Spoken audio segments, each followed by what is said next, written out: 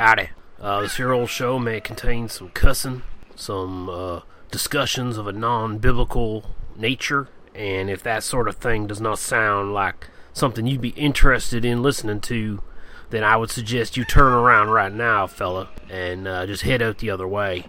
Saloon's down the street. They got some nice girls there.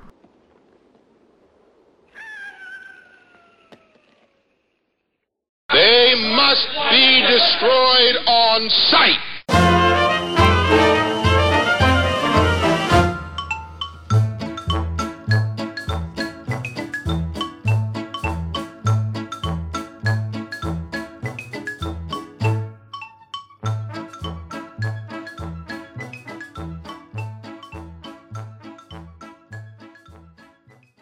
Okay, we're back, and this is episode 75 of They Must Be Destroyed on Sight. I'm your host, Lee Russell, joined by my co-hosts, Daniel Harper and Paul Romali. How are you guys doing? Howdy.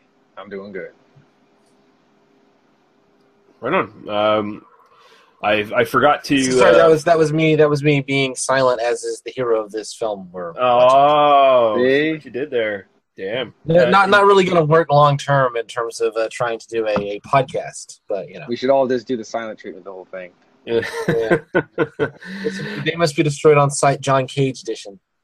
Yeah. So yeah, I just realized I forgot to look up names to give us all this time around. Oh well, broke the streak. There we go. Well, just call one of us Loco and the other Tiger. So I'm going back with awkward genitals. Awkward genitals. So yeah, this is our second to last in our Spaghetti Western series. Initial look into it anyway.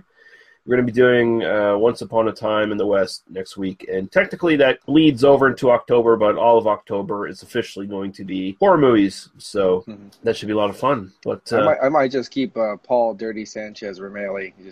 Might just keep that. I like that. I think that's my new one. So just let me know. It fits. It fits. Yep. We have one piece of house cleaning to get through. It is from 007 E38 on our YouTube version of one of our episodes. It was the Django Kill episode. It says, nice, one of my favorite movies. You knew what you were talking about. The other guy seemed a little startled by the violence. I don't know which one he's talking about here. I felt violated by the violence. He says, it's meant to show the horrors of war so it doesn't keep happening. Unfortunately, most people ignored the peace movement and adopted the 80s lifestyle. I sometimes just watch the start of it after a few beers. Thanks for your vids. I used to watch your beer reviews and was surprised to see Django. Really rare Western is the last movie by Dennis Hopper if you're into this kind of Western. Personally, I find normal Westerns boring. I've heard of the last movie. The only Western I was aware of that Dennis Hopper was in, though, is Mad Dog Morgan, which is like an Australian Western from the mid-70s. But he was in the original True Grit. Oh, that's right. Yeah. Duh. Yeah, I was going to say Texas Chainsaw 2 isn't a Western, is it? Not really. How about Waterworld? He was in Waterworld. That's sort of a Western. I guess you could technically call that a Western, yeah. Drink your own pee. That's a Western to me. Yeah, but thanks for the comment. We'll have to look into that, the last movie. I have heard of that, but I've never watched it, so maybe we just have to do a Dennis Hopper episode at some point. Who knows? That would be terrible. I would hate that. Then we're doing it. Ah, fuck. Yeah, so has anyone watched anything the last little while they want to talk about? Yeah, actually, I had caught up with The Running Man again for the first time in over a decade. This is obviously the 1987 Arnold Schwarzenegger action flick based on the Stephen King novella. And, man, that's pretty much one of the pinnacles of 80s cheese-tastic action, you know? Yeah. It actually, oh, God. It makes me want to watch American Gladiators after it, too. Right. Like wasn't American Gladiators basically like, yeah, we're gonna do The Running Man but with fungi sticks, you know? Yeah, we're just not gonna kill anybody. Yeah, there's no murder. If they did have really Richard Dawson drunk off his ass up on a podium somewhere, it would have been even better. Well, Richard Dawson's the best thing in that film. By far. He's amazing. Yeah. I mean, but man, have you seen that lately? You know, Yaphet Kotto, Maria Conchita Alonso. You know, really, I mean, you know, it moves. It's really got some nice stuff in it. I mean, it's basically like the dumbed down version of RoboCop. Yeah, you know, they both came out in the same year, but it is commenting on that same kind of like action movie stereotype. It is kind of like doing some of the same kinds of ideas about violence, but it's kind of on the nose, It's very, very much. It has one thought in its head. It does it pretty effectively, but yeah. But it was a lot of fun. I was happy to revisit it for the first time in a lot of years, and recommend it if you haven't seen it in a while. Go check it out. Yeah, Arnold Schwarzenegger, your typical everyday cop who has a thick Austrian accent and is built like a genetic Superman, and At least it's not a tumor. yeah. The one actor I keep remembering is the guy who does like the operatic singing or whatever. I knew you were going to say that guy. Yeah, he played Terror in the Wanderers, the big leader of the Baldies gang. I love the Wanderers. We're going to be doing it at some point on this. Never seen it. Yeah, me either. You will. Yeah. Don't threaten me with a good time. Paul, have you watched anything you want to talk about, or? The only thing I've been watching lately is a lot of All Hail King Julian on Netflix. I just in a cartoony mood between My Little Pony and All Hail King Julian. I'm pretty much swamped. I have no idea what that is. Well, some people are just a little bit better than others. I guess. There you go. Yeah, I concede your point.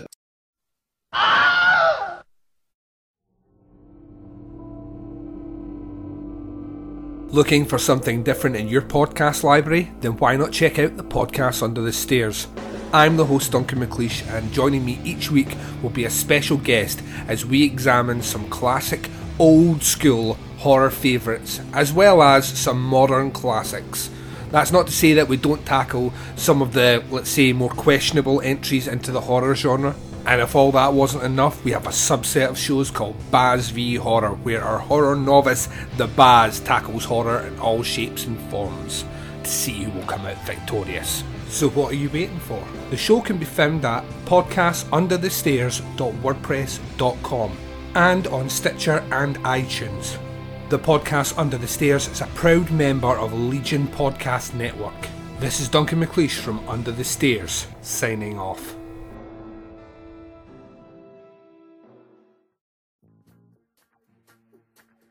Movies need only 3 things. Badasses. You tell me what you want done, and I'll do the hell out of it. A chick with drive who don't take no jive. Boobs. Do you know that the female breast, known to be the source of life since Eve, can be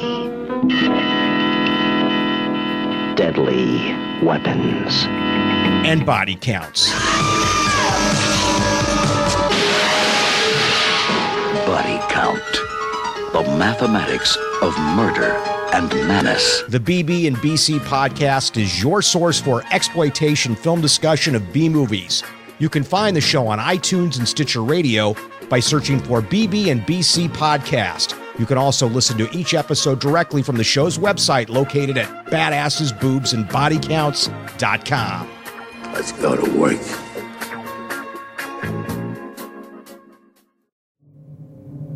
Clytus, I'm bored. What plaything can you offer me today? An obscure body in the SK system, Your Majesty. The inhabitants refer to it as the planet Earth. How peaceful it looks.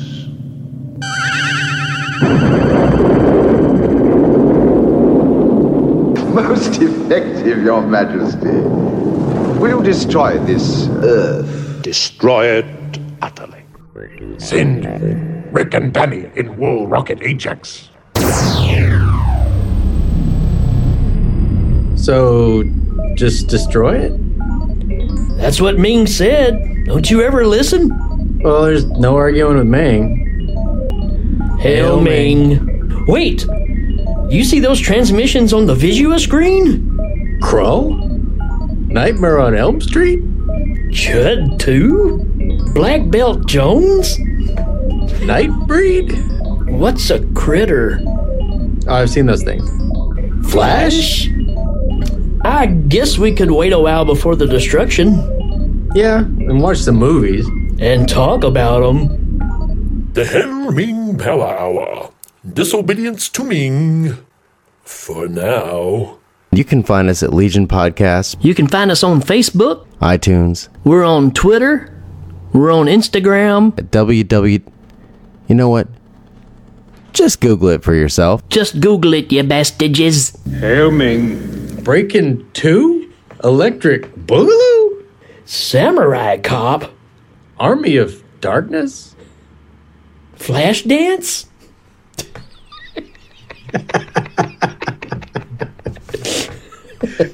We might destroy the planet if it's Flashpoint. Did you ever see a film at such a young age it left you traumatized with cinematic wounds? Necrophilia. It's a dead issue, man. Don't push it. Cinema Psyops is a weekly podcast documenting an ongoing experiment on the mind of an unwilling test subject. No one should have to watch this movie. Oh, no one should have to watch this? No one should have to watch this movie. Surprisingly, it's not a topic that a lot of people really want to tackle. I'm shocked, prudes. I know, really. Right? It's the next sexual frontier that no one wants to explore. I am, in the most sincerest of senses, disappointed in you. It takes a powerful goddess like Connie, jam her arm down the monster's throat and kill it. Oh, I'm still tripping out over that. Even as a kid, I was like, I gotta find a girl like that. Every week, I get a new look of disappointment that I never thought I could get out of her. Unimaginable. At 12 years old, you should not be watching this movie. Obviously. At 13, you should not be. 14, you shouldn't be. I'm not entirely sure even 17-year-olds should be watching this. Just because you're offended by something doesn't mean that you have the right to demand that it doesn't exist. Watching this film again, I had all of this like little nerd glee with everything that kept little popping history up. doll popping up absolutely. at you. So I totally loved this film. Hey, I know why you couldn't see that. It's because your brain's warped from watching this shit at 12 years old. Yeah, this is a rough movie. I told you ahead of time when we were getting ready to do it that it was. How gonna be did a you rough watch one. this shit at 12? Because physical wounds heal, cinematic ones don't. Listen to Cinema Psyops.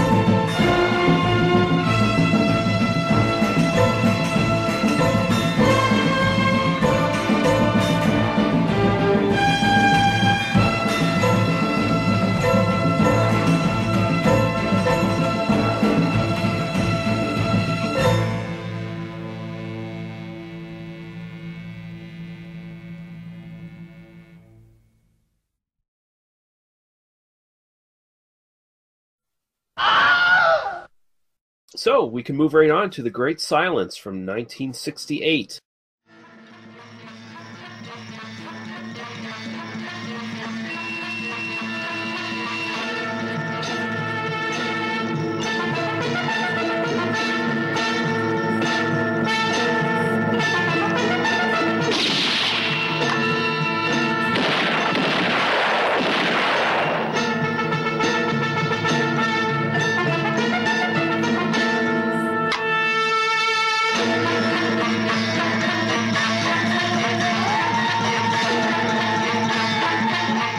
Don't say no. Do what I implore of you. Please, stranger. Then maybe others will be saved from a death like my son's. Well, I'll be. You'd have told me he was a mute. Well, ma'am, I came by on account of an investigation I'm conducting. Well, you know who the killer is? That's not my way. Would you trust me?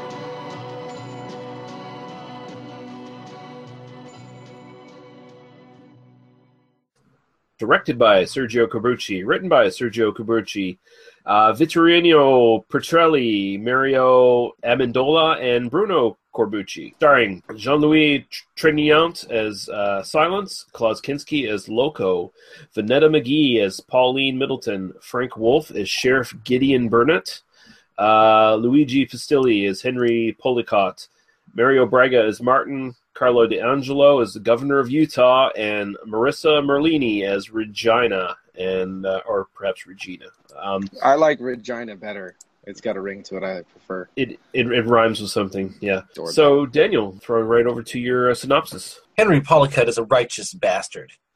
He's basically the confluence of state and corporate power, being both a wealthy banker in Utah Territory and the local justice of the peace. And one day he has a man named Gordon and his wife killed by proxy. The murder is witnessed by the couple's young child, though, and the killers are kind enough not to outright murder the boy, but merely to slice his throat so that he'll never talk again. A barrel of laughs this film is. Yeah. The boy grows up to be Silence, a professional killer of a sort who works within the confines of the law. He provokes his enemies into drawing first, therefore allowing him to kill them with impunity. As the film opens, he is working alongside a group of outlaws and thieves forced by economic deprivation caused both by the oppressive winter and the evils of capitalism to the outskirts of the town, where they are slowly starving and freezing to death. Policott, wanting the bounties on these outlaws for himself, employs a group of bounty killers led by a psychopath named Loco to kill them all and bring in the cash. One of the outlaws, a black man named James Middleton, decides he's had enough of the torturous life and goes back to his wife Pauline, after which he is soon killed by Loco. Pauline writes to Silence, begging him to take care of Loco, and Silence decides to take on the task. While this is happening, the governor of the territory has decided to try to restore law and order by having an amnesty declared, and sends in a brand new sheriff, Gideon Burnett, to take care of matters until he can do so. Burnett is at first a bit of figure of fun, but he's a good, righteous man and eventually proves himself equal to the task set before him. In Silence's attempt to take care of Loco for the lovely Pauline, he ends up in a pitched fistfight against the murderous bounty hunter, who knows of Silence's methods and refuses to draw on him. The fight ends with Silence badly injured and being cared for by Pauline, and Loco in jail. While Burnett is attempting to take Loco to the next town for trial, Loco manages to get the better of Burnett, and the sheriff ends up freezing to death in a lake. Loco goes back to town and captures the entire group of outlaws who had decided, at Burnett's urging, to come down to civilization in pursuit of foodstuff provided by the townspeople, and ties them all up in a local saloon. Silence, barely able to stand, confronts Loco over the lives of the outlaws, and all is set up for an old-style Western shootout, except that one of Loco's henchmen shoots Silence first, crippling his hands, and when Loco does finally pull on Silence, it's a turkey shoot. Silence lies dead in the snow, and when Pauline, who had developed a relationship of sorts with Silence, runs over to tend to Silence's wounds, she herself is murdered just as brutally, followed by the entire group of outlaws who are left to bleed in the bar as the hired killers ride off into the distance, victorious overall, but subject to the judgment of history, as are we all. Yeah, this is probably one of the most depressing Westerns you're ever going to see. I think it's great because of it. Mm-hmm. I will just say off the bat, anyone listening to this, if you're taking this as sort of like a primer into getting into spaghetti westerns to any degree, you might want to hold off on this one for a little while. Maybe get more familiar with Sergio Corbucci and his sort of other films first. But for anybody else, if you've seen a lot of spaghetti westerns and you haven't gotten to this yet, you really should, because there's a lot of people out there who say this is probably the greatest spaghetti western ever made, and I'm kind of hard-pressed to argue with them to a certain degree. I'll go over to you, Daniel, first for your sort of initial thoughts on this one. You could easily call this kind of a top 5. I'm not saying I would call this the greatest spaghetti western ever made, but it's up there, definitely. Probably Corbucci's masterpiece.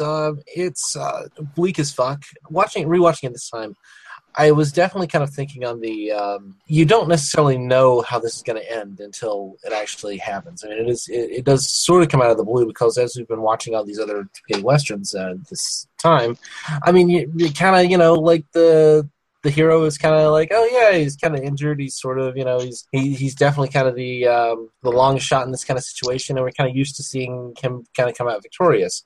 And here it plays exactly the way it would kind of play in reality. He's fast, but he can't actually outdraw someone with his hands broken, you know? Yeah. In a sense, what this does is it acts as this sort of a commentary on Corbucci's on Django.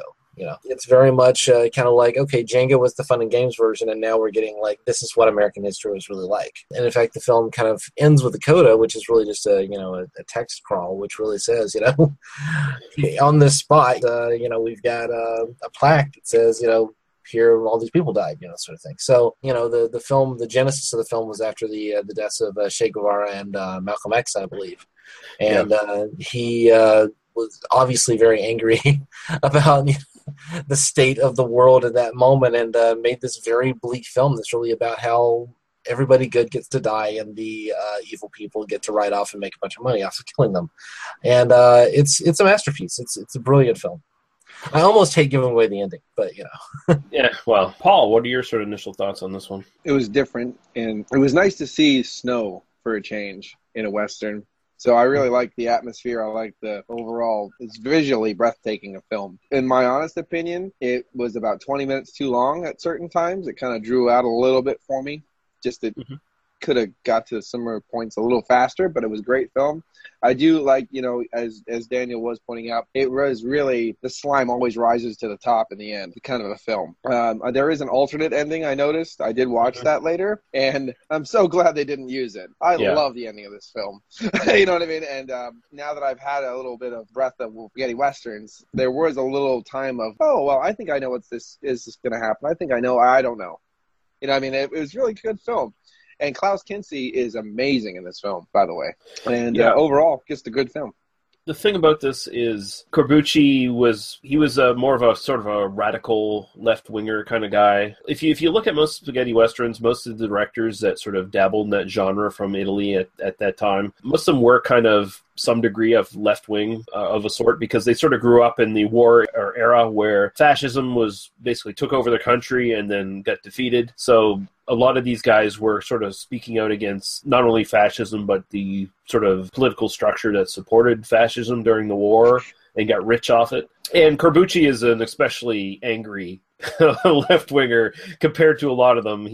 Although I will say this, to his credit, even though he does put his politics in his films, he does not beat you over the head with it. I mean, you can watch this film without really interpreting the politics and going that way with it. I mean, you can still just look at this basically as the harsh realities of the Old West compared to the Hollywood version, which this film does brilliantly as well. It just turns the Hollywood version of the Western, and even in general, most spaghetti westerns you see, it turns that idea on its head where, oh yeah, this gunfighter, maybe he isn't supernatural and he can't kill everybody at the end, you know, like Django did. Maybe if he is outgunned and crippled, he's gonna fucking die. And it's interesting because the character of Silence is, like Django, he's a flawed hero. This is a guy who isn't too far removed from Klaus Kinski's character. He is a bounty hunter as well. He is a killer for money. And there is this revenge angle, but when you think about it, he already had his revenge before this movie even started. He had already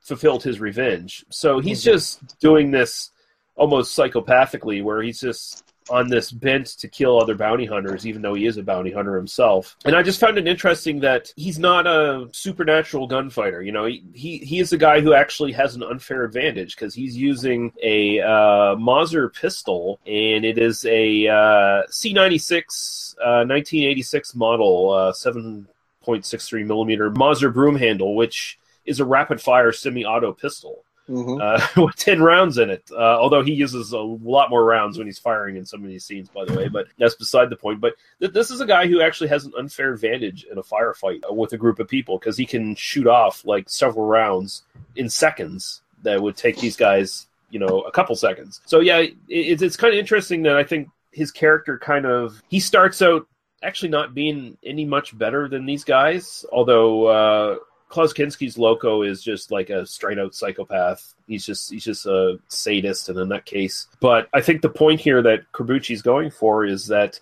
Silence kind of becomes a hero at the end because he gives up his life for what is essentially a lost cause. He does the right thing, even though it means he's going to die doing it. And it's probably not going to help anybody in the end. But he actually takes up a cause and sticks to it instead of just being this guy who's being paid to kill people.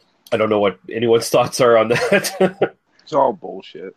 No, I completely agree with you. It's really interesting. When I started watching the film, I got a sense, I was like, okay, yeah, this guy screwed up, but he's a little bit cleaner than most spaghetti Western guys I've seen.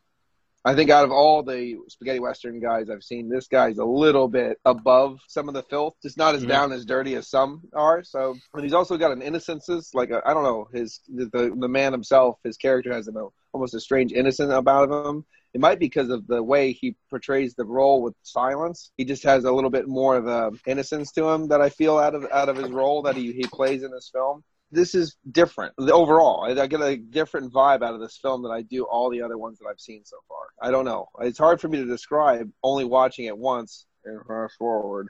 But it's a little different. The whole vibe of this film is a little different, but you're using, it is the socio platform.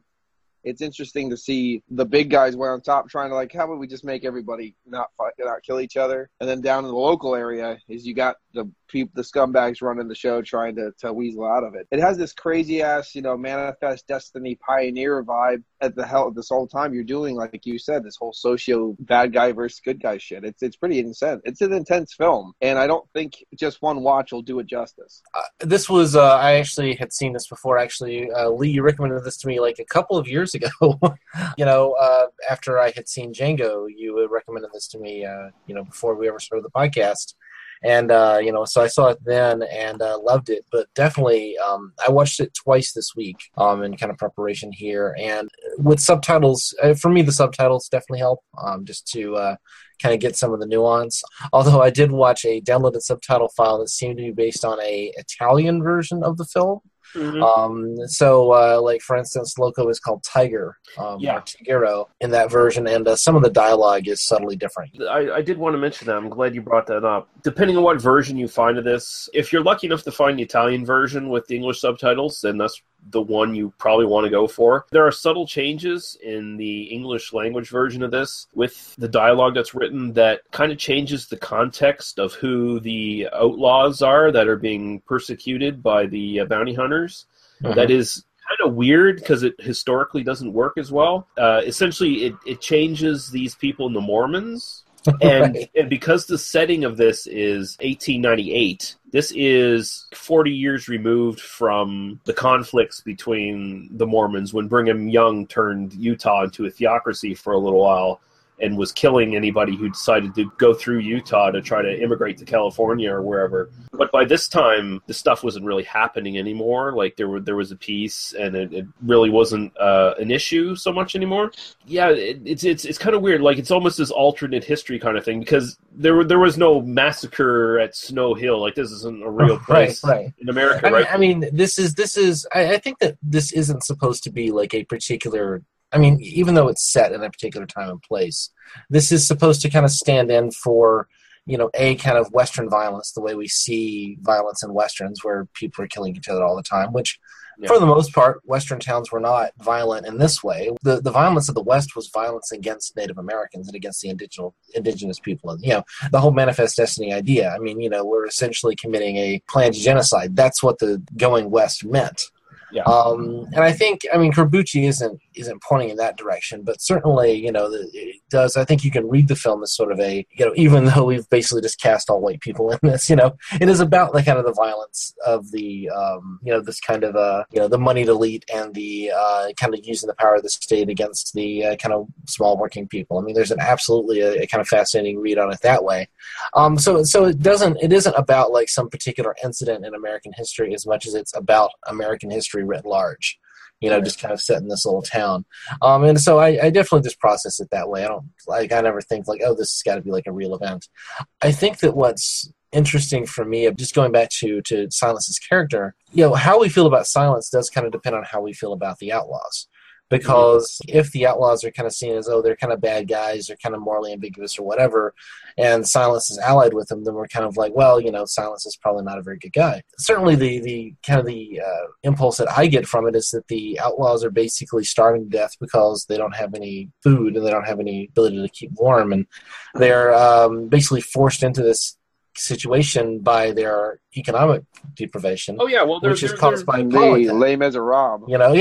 So I mean, if we view them as basically sympathetic, and then we view Silence as basically working with them, then I think Silence comes across as, I mean, he's a bounty hunter, but also I think bounty hunters, like, they are working within the confines of the law.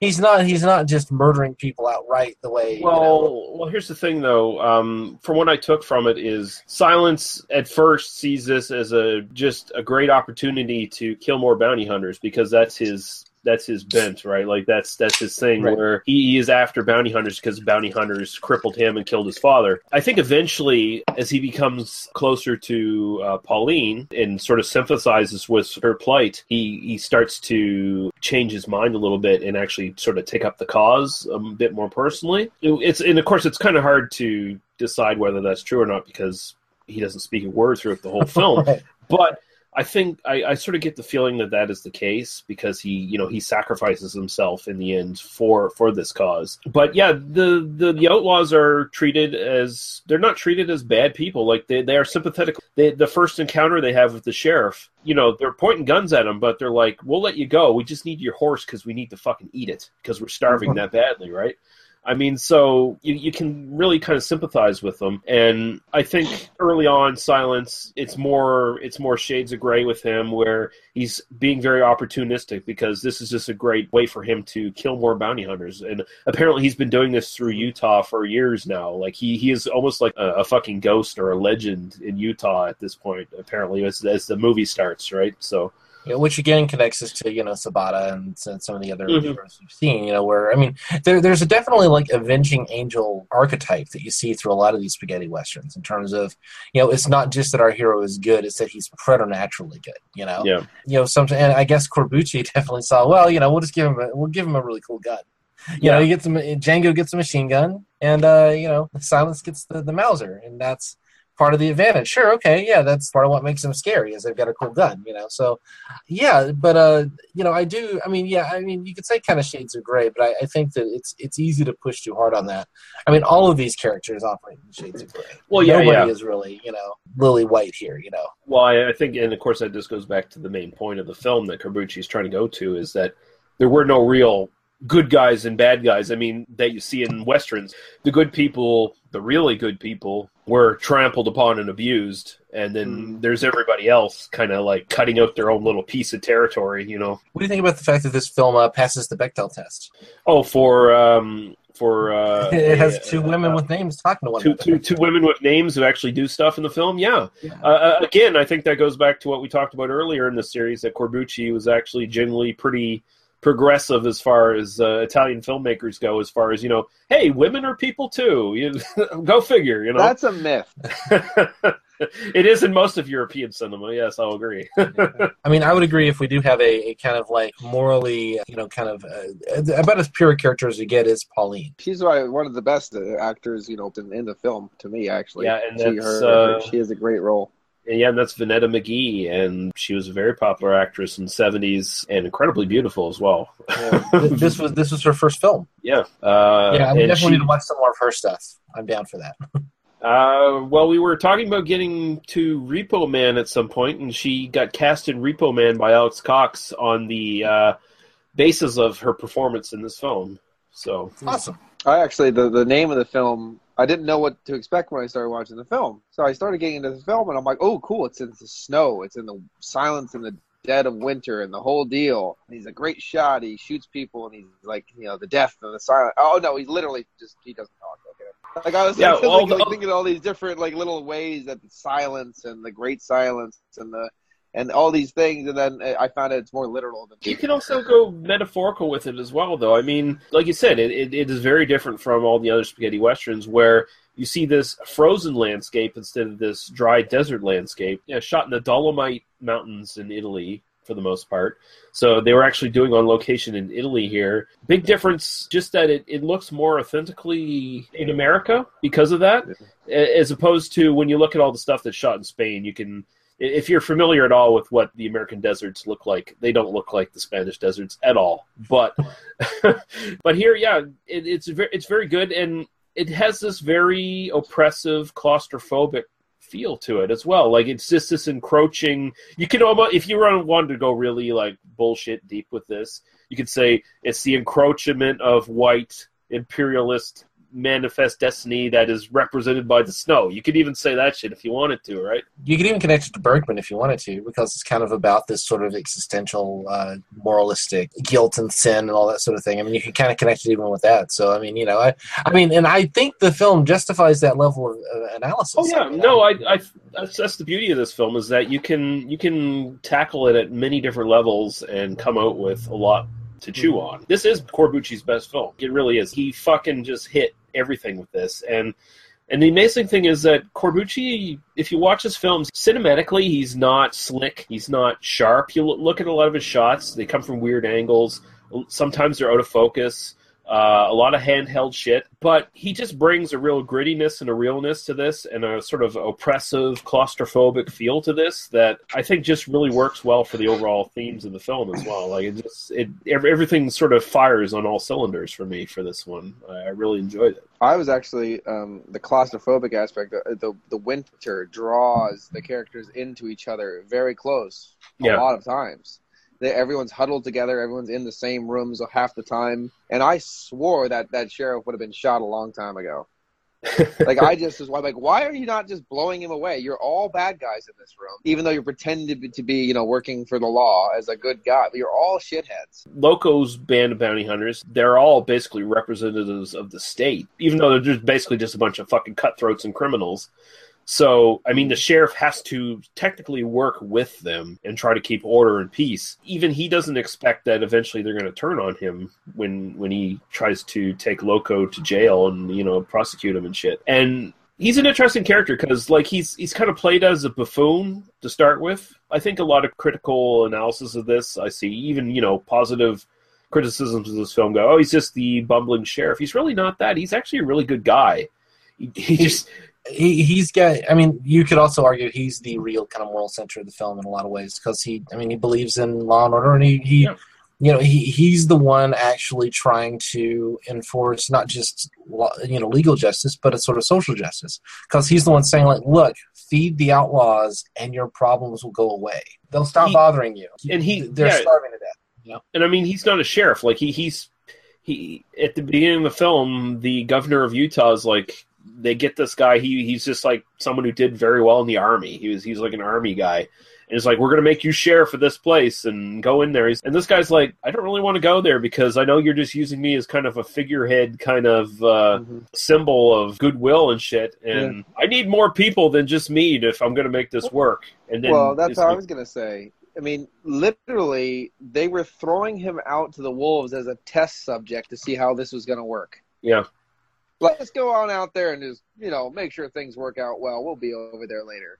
And like, just to buy time, right? Yeah, I'm not going to get we know you're not going to be able to do this, but get out there and do it anyway, huh?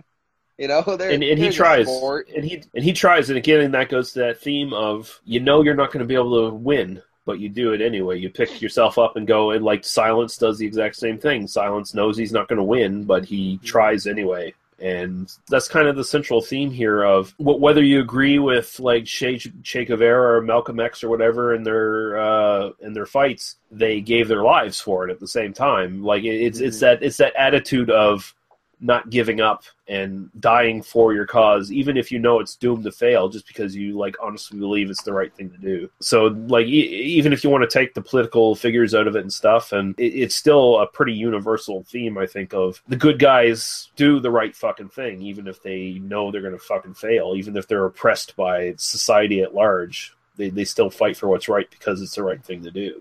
Well, it's pretty interesting that, and he's not the typical sheriff that you see in these films. He's not fighting these drunkards and these people that come into his society, and he's trying to clean it up.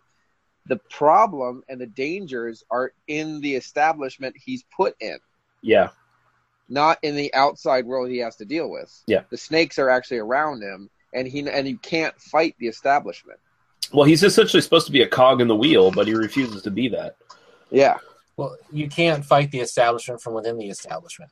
Exactly. It's kind of where being only. I mean, Silence can fight the establishment to some degree because he stands outside of it. And the vigilante aspect. Right. Yeah. And still Silence works within the law. He just goads people into pulling on him so he can take care of them. So I mean, it is kind of like the liminal space between kind of frontier justice and sort of the justice of civilization is something you see a lot in Westerns. It's one of those kind of central running themes that you see over and over and over again. And it's very much in this film, and just in terms of the way that the sheriff and the way that Silence have to solve their problems. Yeah. I always thought the draw on for self-defense was a very cheap but very, very clever modus operandi. Like, oh, that's you, smart little son of a bitch. Well, yeah, it was really great when he goes, I'm just going to take this gun off and beat the living shit out of you. How about that works? And apparently he can't fist fight very well. Although he does eventually get like the upper hand on Klaus Kinski, and he's about to shoot him, but Kinski's smart enough, like, I'm not going to draw on him. Yep. Yeah. But again, in contrast to Django, who had a really kind of badass fist fight, if you remember. I mean, this is really one. I mean, do this next to Django, and it really does kind of clarify what Corbucci's trying to say with this. And because Django gets his kind of badass fist fight, the only way that Silence even begins to come out ahead at all is just he picks up a big piece of wood and bashes Loco in the face with it. Like. I mean, he's losing bad, and I mean, the idea that essentially Silence is good with a gun, but he's not very good at anything else, I mean, that again kind of punctures that like kind of unstoppable spaghetti western avenging angel figure, Mm-hmm. Right. Yeah, it all boils down to that he's kind of the reality of Django, like what he would really be if he was to be, in any way kind of effective as one man against several people. He's got the unfair advantages. I mean, he's a good shot, but he's got the Mauser, the rapid fire. I mean, he's just got that advantage, and without it, he's pretty much castrated. There's almost like a symbolic castration at the end where Kinski picks up his gun from his corpse afterwards, and it's basically removing him of his... Oh, yeah. Ooh. Yeah. I'll take that. I love they shot both in a big pile. Like, it's like, oh, this is just so brutally honest and grim, and I just love it when the bad guys win. I just love it. Yeah, and, it's not even necessarily spelled out that they win. Like, it's kind of intended to show that these guys eventually would probably be hunted down as criminals at some point and probably killed themselves, But even then, it's left so ambiguous that it's in all the characters you sympathize with are dead. they're left hanging and bleeding in a fucking room, like just as pieces of meat.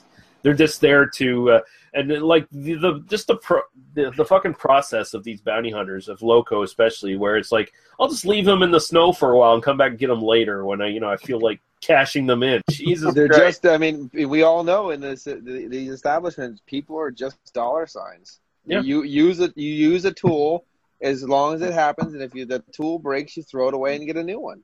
Yeah. Tools. And just dollar figures to these people. So I should mention we briefly touched on it, but the happy ending that was made for it was actually made specifically more for North African markets. Apparently in North Africa, spaghetti westerns are very, very popular. But as long as it was a spaghetti western where the good guys won, so they shot it for that purpose, especially. And from what I can see, there was no real audio anywhere. I read some sources saying that some people found some audio of it eventually and restored it, but you don't see it on any of the DVD editions anywhere. The most popular DVD edition of this has just audioless version of this, and man, you can just tell that Corbucci was not into having a happy ending in this at all. Like you could tell he's forced into this because it's literally like a 2-minute ending where everything just happens and like flash, boom, bang. There's no drawn out spaghetti western duel or anything like that. It's just like Kinski's not even killed by Silence in the ending. It's the sheriff who miraculously somehow pulls himself out of the fucking frozen lake and doesn't die of exposure, shows up all of a sudden just in the last moment and shoots fucking Kinski in the head. And in silence on his right hand, he has a metal gauntlet protecting his hand, apparently, from gunshots. So he was never really injured, guys. There you go. He could still shoot his gun perfectly. I like they took he was taking the bandages off, and you could find out his hands are actually okay the whole time. I'm like, oh yeah, never got burnt, never got shot. No, never mind. Yeah. I actually, when they shot his hands, when he was standing in the door, and the guy just randomly off the side shot his hands, that really it took me completely by surprise. The ending of the film completely, like, I wasn't like flabbergasted or anything like that, but it really did just left like fucking right out of fucking left field. Took me by surprise. I did not expect that ending, but I was so amazed and happy to see it, because it takes that film to that whole next level of being its own entity, its own thing. It just stands above so many other films because of that. Yeah, agreed. This was apparently remade as a Japanese samurai TV series in 1973, which is something I have to find now. That sounds astonishing. Yeah. I'd watch that. Yeah, according to Sergio Corbucci, the actor Marcello Mastroianni gave him the idea of a mute gunfighter because he was talking about how he always wanted to be in a Western, but he couldn't speak English. So Corbucci got the idea of, well, what if we shot in Western where the main character doesn't talk at all? We could fucking hire anyone we want and put it in it. And Jean-Louis Trintignant, this was his only Western he ever did. French actor. It was known mostly for like dramas, like romantic dramas. It looks like which clearly helped him out in certain sequences in this film. You know, the love boat, baby, jungle fever. Yeah, exactly. A lot of the snow you see is real snow when you're seeing shots from the actual Dolomite mountain range and stuff like that. But if you look at this stuff in town.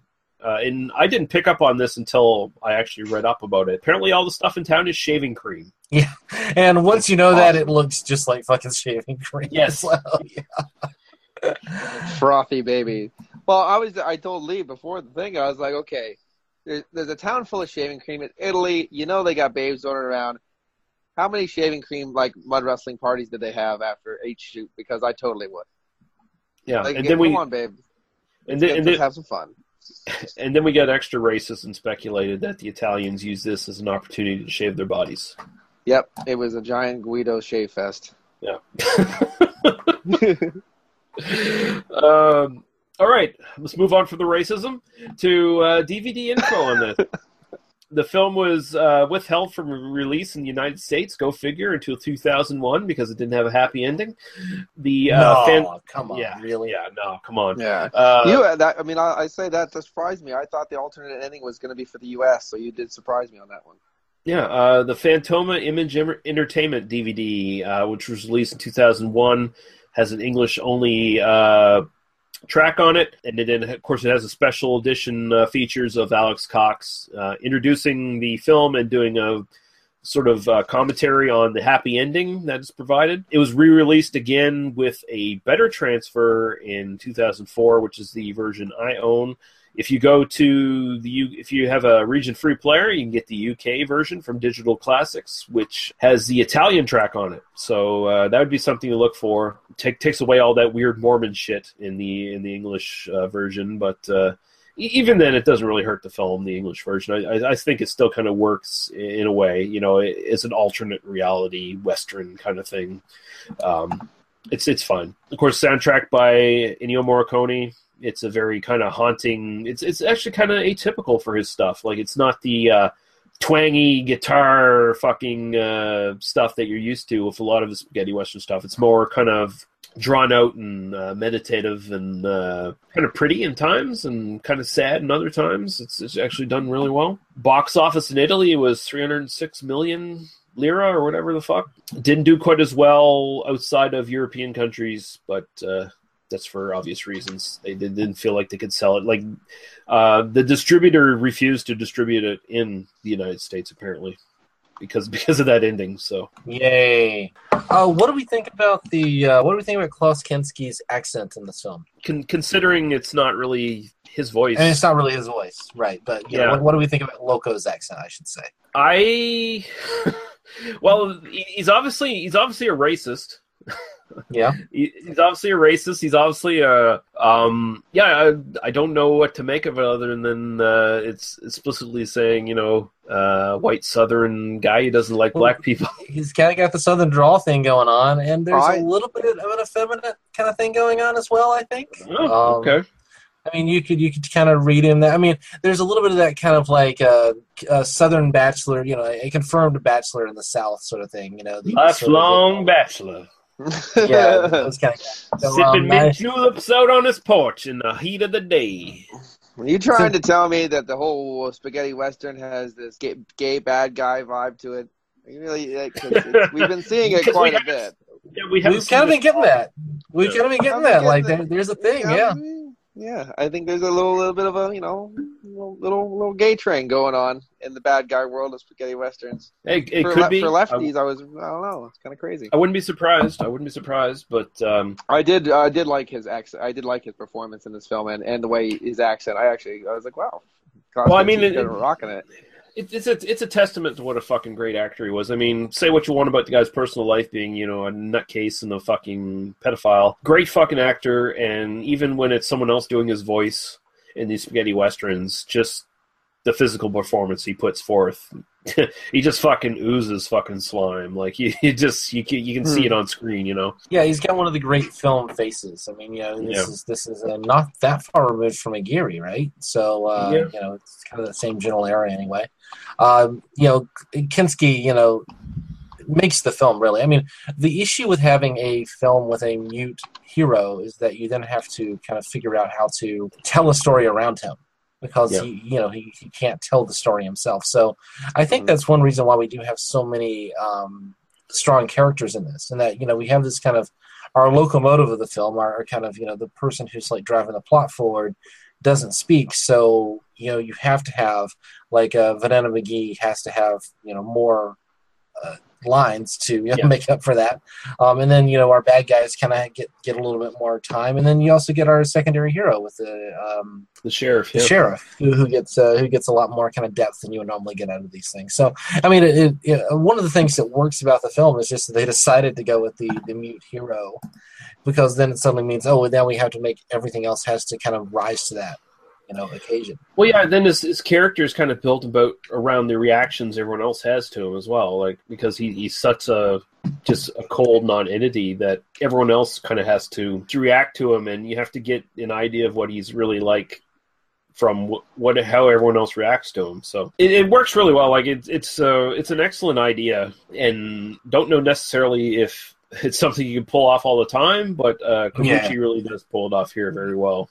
Yeah, I don't know that you could like recapture this magic. I mean, one of the things you run into with like some really, really great films that it feels like it's almost an accident that it's this good. Not to take away from anybody, but there is this alchemy that's just happening here where Corbucci was at the right level of anger, and he had this idea of the mute hero, and then like Kinski shows up, and I mean, if it wasn't Kinski in this, then you wouldn't, if it was someone who was a little bit more generic, then it probably would not have aged as well. It wouldn't have been as effective. Vanessa McGee kind of comes in, and she gives like such an amazing performance, and it's gorgeous, and of course, I mean, the racial implications are there, and it matters to the film, and it is kind of like all of these things kind of working in concert. A lot of which feels like, I mean, the mute hero seems to be kind of just an idea where you go, to make him mute. That way we can hire this French guy, and he doesn't have to talk. He doesn't have to speak the language. So great. That's it. It seems like that's as far as Corbucci thought of it, and yet it works so well in the film, So yeah. Paul, any final thoughts on this one? Definitely going to watch it again. I think this film definitely deserves a few watches, just to get the breadth of what's going on and different implications you can kind of look and see through it. But yeah, the great film. Right on. Any final thoughts from you, Daniel? One of the great masterpieces of the genre. It's one of my favorites, and I'm really looking forward to. I might have to buy that UK disc and see if I can get see if I can watch this in Italian, because I think it'll just rise further my estimation seeing it, because dubbing is just almost always bad, right? Can we just acknowledge that? Yeah. I mean, it's one of the weaknesses of the genre is that because they're so heavily dubbed, and they just kind of look bad. They look cheap because of it. Despite it's hard to recommend these kinds of films to people who aren't familiar with them already, because why does it have to sound like that? But and the best you can usually hope for with dubbing is that it doesn't come off comical. Right. A lot of times it's like, okay, it comes off stilted and cold, but not comical. So win-win. Right. Not really. not literally the worst. It's sort of the best hope you can get with dubbing. So. I'm in total agreement. This is a fucking stone cold classic of the genre. I wouldn't say it's the best. I know there are a lot of people out there that say this is the best spaghetti western ever made. I would not say it's the best. It's definitely a top 5. No fucking question about it. It's Corbucci's best film. And if you're not into too depressing films, stay clear away from it, because I made the mistake of looking at the IMDb comment thread just for shits and giggles, and man, just the people like, I hate this film. Why couldn't the good guys win? And it's just like, I just want to strangle you, you motherfucker, because you don't watch films and you don't like films. Sorry, you don't. I will tell you that after I finished this film, because I watched it for the second time, I mean the third time overall, but the second time this week, last night, and I put on In Bruges on Netflix. So for all the things that film, which I know we're going to cover on this podcast at some point, for all of the depressing shit in that film, that was a step up in terms of elevating my mood after The Great Silence. Oh yeah, The Great Silence brings you down, but it brings you down in a really great way. It brings you down in a way to think about what the film is talking about. It's almost a 70s film before the 70s, essentially. Just that kind of depressing attitude. I kind of equate it with Don't Look Now or something like that, with Donald Sutherland. I was kind of thinking about Night Moves a little bit. Night Moves as well, yeah. Very different film, but I mean that same sort of cultural malaise. I mean, it really is. It's almost like you look at this and go, well, yeah, of course it was 1968 and everything, Nixon was on the ascendance and everything was terrible. And that's just what, that's what was going on. That's what was going on in Corbucci's mind. I mean, and Corbucci hated hippies, by the way. He was a left-wing radical. I love him. Who hated hippies. Which is why all the villains are dressed in they look like hippies, right? Because he hated the hippies. Yeah. So I hated Banjo. Oh my God. The Great Silence versus Banjo, that would be that's a match. That's a match right there, man. Banjo the ending of the film definitely is really weird. It's just I guess some people don't like it. I love the end of the film. It has a really there's a couple different vibes that I get from that film. It reminds me of there's a cheesy old film that I love. It's called Naked Massacre. It comes on one of those Mill Street boxes of $1 million, and it just has that kind of everyone dies at the end, and the killer just kind of just walks away. And and the same thing with Henry Portrait of a Serial Killer. It just walks away at the end, and it leaves you with this really weird feeling that I just love it when I get from film. Yeah. All right, Paul, where can people find you on the interwebs? Well, you can find me on PA Brew News, YouTube, PA Brew News, Facebook, and paulrameli.com, and Oil Paintings by P. Rameli on Facebook. Yeah, buy his paintings because they're awesome. Thank you. Yeah. Daniel, where can people find you? I'm not selling anything, but if you want to listen to me talk more, you can check me out at earlyspaceman.com. I do a lot of podcasts about various things, mostly science fiction. Follow me on Twitter at Daniel Lee Harper, where I talk a lot about politics and science fiction and whatever else is on my mind. So check it out.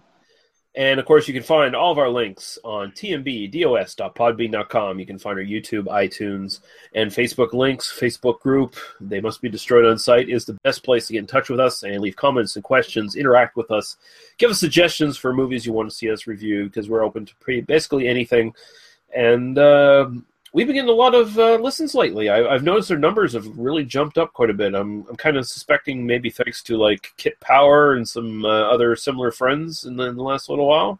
We can be kind of jumping up in numbers, so very cool.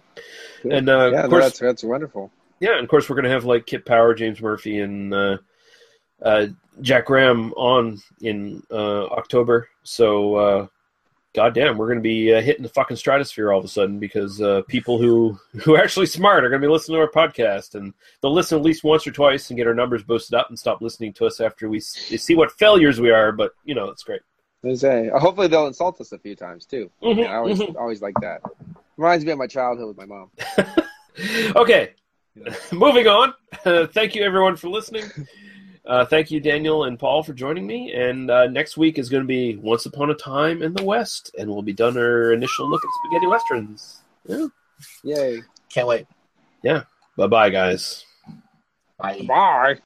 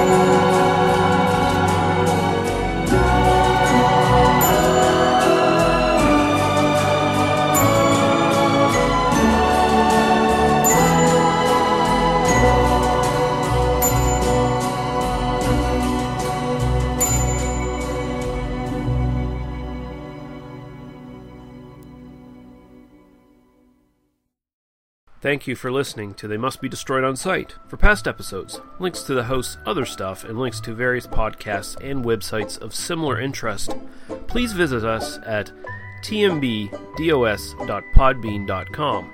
There you can also find our iTunes, YouTube, and Facebook links.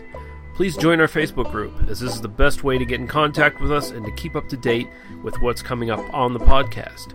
We also can be found as part of the Oi Spaceman family of podcasts at oispaceman.com, where you can find various sci-fi themed podcasts about Doctor Who, Red Dwarf, Firefly, and classic sci-fi novels. If you decide to subscribe to us through iTunes, please take a moment to leave us a star rating and a review. Thank you. Drive through.